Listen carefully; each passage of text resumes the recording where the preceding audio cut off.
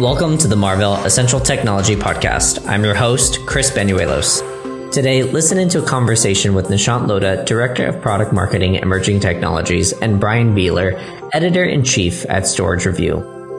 Brian is one of the most renowned voices in enterprise storage and the force behind StorageReview.com, a world-leading independent storage authority providing in-depth news coverage, hands-on evaluation, detailed reviews, and consulting on everything enterprise storage since 2010. Be sure to subscribe to our podcast to stay up to date on future episodes.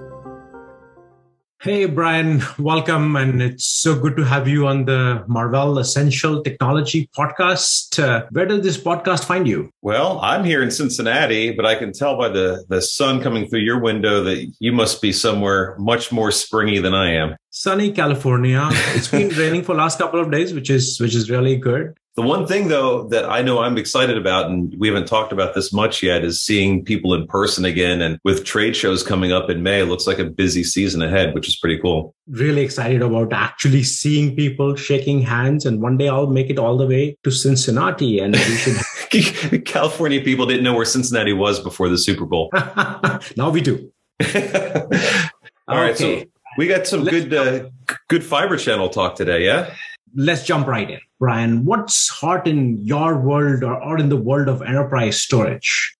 It's sort of a loaded question, right? We've got so many things happening. We've got new form factors for SSDs, which is causing all sorts of excitement and confusion depending on your perspective. We've got SSDs with all new interfaces. So just as everyone got used to Gen 4, Gen 5 and 6 powered SSDs are right behind the corner, which is going to double the throughput available. We're seeing all sorts of great things about fabrics as that continues to grow. And I know we'll tear into some of that later, but also we have the ongoing problems of all sorts of new things that this work from home situation has caused, whether it's accessibility to data, accessibility to machines, recovering when we have problems like ransomware, and all these new end users on all these devices have caused all sorts of new vulnerabilities for organizations. So it's, as always, exciting, but there's so many things happening right now, and even hard drives. I mean, the guys are up to 20 terabytes now and cranking along. I mean, there's so much happening, so much opportunity, and a bunch of server refreshes coming up this year, which makes the world of connectivity really interesting and important too.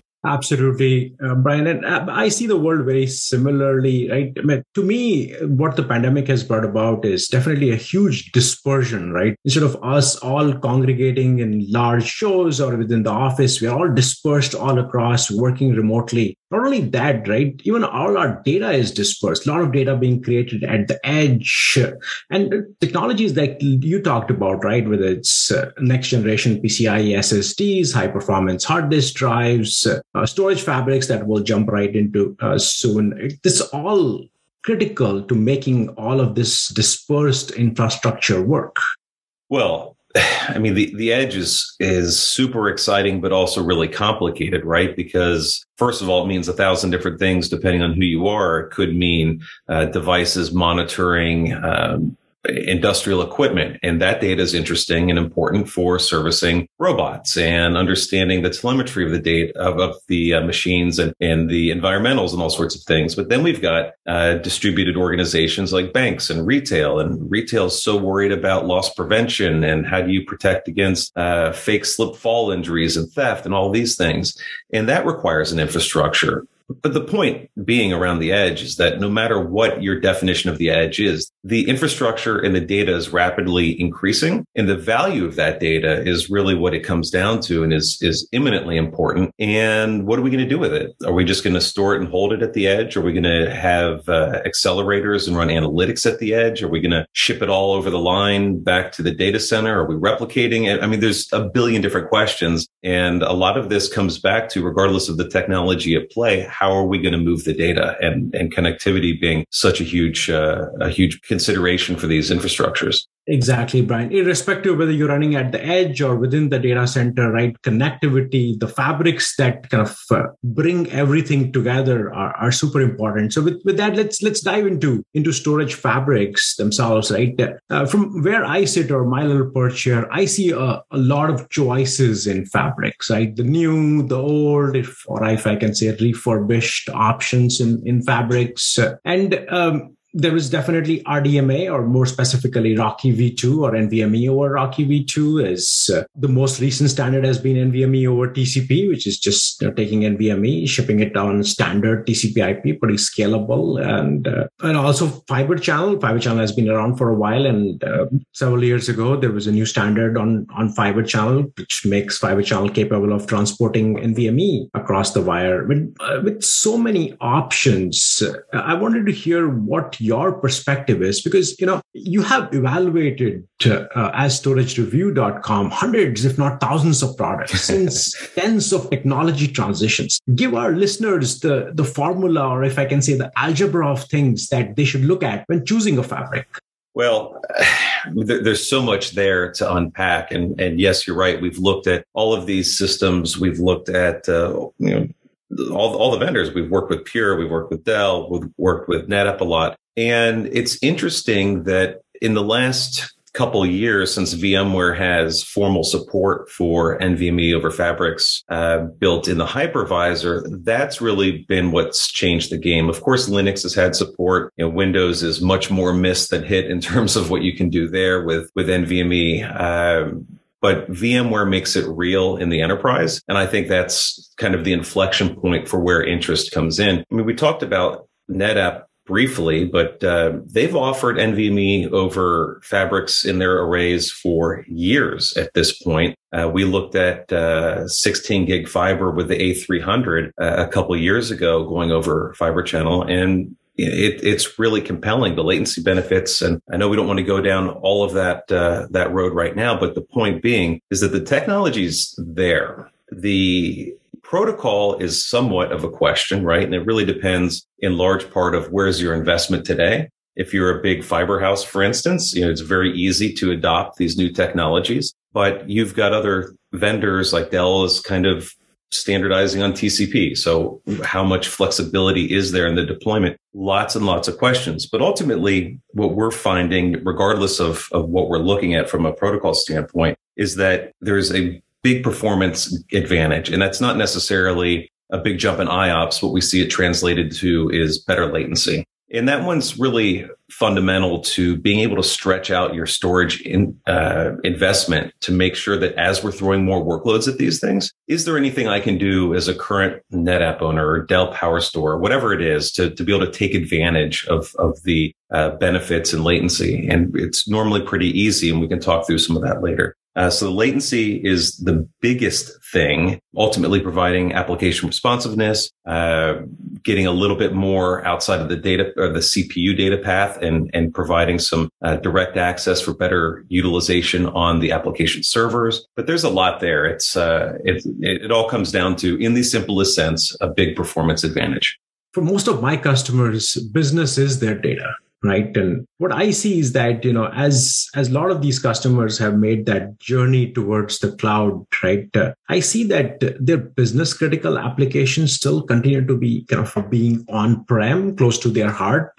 And when it comes to business critical or mission critical applications like these databases, financial applications and such, they continue to rely on Fiber Channel and the new avatar of Fiber Channel, FC and VME, and things that you mentioned, right? For example, performance and latency. Fiber Channel is, like you are well aware, a fully offloaded protocol, unlike TCP, and Fiber Channel, that's why it enables your customers to kind of use their x86 cores to run applications versus spinning them on building packets and payloads, right?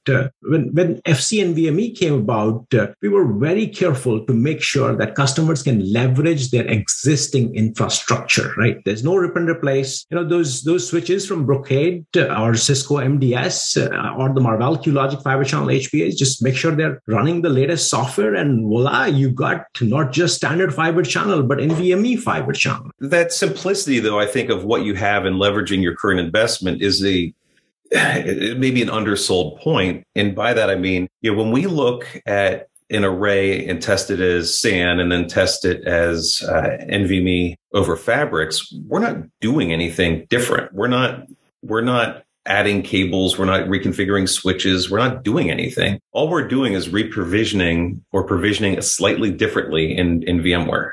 And we actually did a video recently showing that with a NetApp array of, hey, virtualization admins and network admins, storage network admins, you don't have to be afraid. And we've done kind of historically as an industry, a little bit of a disservice to these guys, right? Because anytime something doesn't work, it often is networking, but we almost always blame the network admin guy. So if I'm that guy, I'm like, I've got some uncertainty about should I do this because things kind of work. I understand it all. Should I do something different to engage on fiber channel over NVMe? And my answer to that is really, yeah, because there's so much unlimited untapped potential really especially if you're in a VMware environment or some other software environment that supports it. In VMware, it's so easy and you immediately get a latency benefit by enabling this technology. In most cases, it doesn't cost you anything, either via ports or actual cost for licensing. And now your storage array that might have been under duress before, because it's more efficient, might be more responsive to other workloads or be able to take on additional workloads that you're looking for a place to go. So, we've got to give the network guys a break and let them be unafraid to use new technologies as it comes available. Good point, Brian. There's when the actual data center kind of gets built or gets upgraded, there's so many things that come together, right? And the more kind of known and trusted variables you have in this algebra of storage fabrics, right, the easier everybody's life is, right? Mm-hmm. And the other thing that's often not talked about in general is also the ecosystem around it, right? You mentioned kind of Pure and NetApp, but if you look at Fiber Channel or FC and VME, and we got a pretty strong ecosystem. Certainly VMware ESX, and you talked about that's a huge milestone in enabling our customers to adopt FC and VME or NVMe or Fiber Channel for their deployments. From a storage arrays beyond NetApp and Pure, I believe HPE has a full line of FC and VME capable arrays, and I'm sure there are others that I'm missing who have that full ecosystem. And then from a Fiber Channel HBAs, I know that when you enable FC and VME on the Marvell QLogic Fiber HBAs, it's not an either or. Absolutely. And being able to work in a flexible environment makes a lot of sense. I mean, we do most of our enterprise testing in an ESXi environment, which is pretty typical for the enterprise. But on the Linux side too, I mean, there's a lot of flexibility there, and not just if you're picking up the packages and doing it on your own, but so many, if not all, but so many of the software-defined packages out there are built on top of Linux, and they've offered this support for Fiber Channel over NVMe for some time pre-VMware, right? So in the early days of working with these more advanced block storage arrays that would support that, it was a little more cumbersome to get operational because just Linux gives you a lot of flexibility, but also has a lot of extra knobs and buttons that you have to understand. But I keep coming back to VMware just from the easy button perspective of saying, yeah, you can do both concurrently. And again, not have to do a bunch of reconfiguring. You're not ripping and replacing anything. And in most cases, you may not even be licensing anything new. So it's a net win for most use cases, I would think. Yep, Brian. And today, if I kind of look at the world around me, right, there's a lot of kind of transitions in progress, right? You mentioned on the PCIe side, SSD transition happening. There is also a lot of transition from kind of rotating media to solid state, but I still continue to see kind of hybrid arrays have their space, right, within the world. I would also expect to see kind of size a small version of these storage arrays show up to be used at the edge platform. NVMe over Fabrics is to me is going to play a very strong role in connecting NVMe to servers and shared storage. I think if my estimate today is just talking to customers and analysts is that maybe about 5-10% or less of deployments today is NVMe over Fabrics. But I expect that fast forward a couple of years out, I would expect that this will increase to 30-40% in the next several years. So it's a huge part of our customers' next generation investments. And when it comes to mission critical applications, their number one choice remains fiber. It's been historically one of the, if not the most reliable and lowest latency interconnects available, right? And so that's why it's still around. It's still a thing. It's so well understood. And regardless of what team you're on, I mean, almost every environment has at least something for Fibre Channel, and most of it's storage related, infrastructure related, to make sure that data is passing at the optimum speed. I mean, it brings up another interesting point in that we did this testing most recently with Dell on an ME5, for instance. We used the 32 gig cards, which even if you're not using Fabrics, there's still a lot of advantages in the newer technology that's being enabled with these faster interconnects. And when I think about the edge, as we've been talking through this, there's a great argument to be made that we may be able to minimize some of the additional infrastructure at the edge, like switches. I mean, you could look at it two ways. We did some testing with no switching with the ME5 and your 32 gig cards, and saw as good of performance as fully switched. So what that tells you is that if you design a small edge infrastructure with a handful of servers and storage, that you can get really great performance without having to have a switch or two. On the other hand, if we also make our data transport much more efficient, lower latency, and higher speed with these higher speed NICs, again, I'm talking about 32, but I know you guys have 64, and there's all sorts of investments in DPUs and next gen. I'm not even addressing that. Just looking at 32, when we come from 16, now we need fewer ports because we can get the performance out of the array to the servers. And now maybe we don't have to light up so many ports on the switch if we don't, if we go with a switched versus switchless environment. So there's all sorts of we talk about some grand notions like latency at the edge, and it's fantastic and I love it. But there's also all these other sort of micro implications in these decisions that end up adding up to quite a big ball of wax, as they used to say. If we're talking about lighting up half the ports on the switch, that's big money at the edge times 1,000 locations or whatever math you want. We're not just talking about one SMB, that's the local accountant in Eastern Cincinnati. We're talking about scale. And that's where this stuff really snowballs and comes into play. People don't talk about it a lot, at least not in their top level kind of conversations, but cost is a huge thing. And it, like you said, as you multiply cost saving of not using a fiber channel switch on the edge, you can multiply that saving 1,000 times, like you said. And that's huge. There is I know, and we've made investments in the Marvell QLogic fiber channel line to address many of these things, more focus on kind of direct interoperability with our storage arrays, things that you have been doing and have written about. The other big thing also about the edge is that these things need to be self-driving, right? Remote locations, not easily accessible, and it's kind of really hard to manage them. So one of our investments has been around self-driving SANs, and maybe we should do kind of another deeper dive on that some other day. But the whole concept around this is innovating to make sure that the fiber channel HPAs, collaborate with the rest of the components in the SAN to be aware of conditions in the SAN and automatically take actions so that, it's like a self-driving environment that looks at issues, resolves issues, and keeps things running. Well, think of any of the military use cases where they're throwing these on naval ships or submarines. Think about oil and gas exploration. There are so many use cases. I mean, even space. I mean, we've got a data center in the ISS now that's amazing. And as much as you want those astronauts to be able to fix things on the fly, do we really need them to be experts in storage area networks or go through an 8,000 page PDF on their tablets to service? Why is this port blinking orange? I mean, that's not the kind of stuff that we want those resources doing, and we don't want to have an IT guy in the space station. Now, whether it's that or a branch bank, again, you want the people there creating value that are offering their goods or services or whatever it is that they do at these locations, not worrying about, oh no, we've got some sort of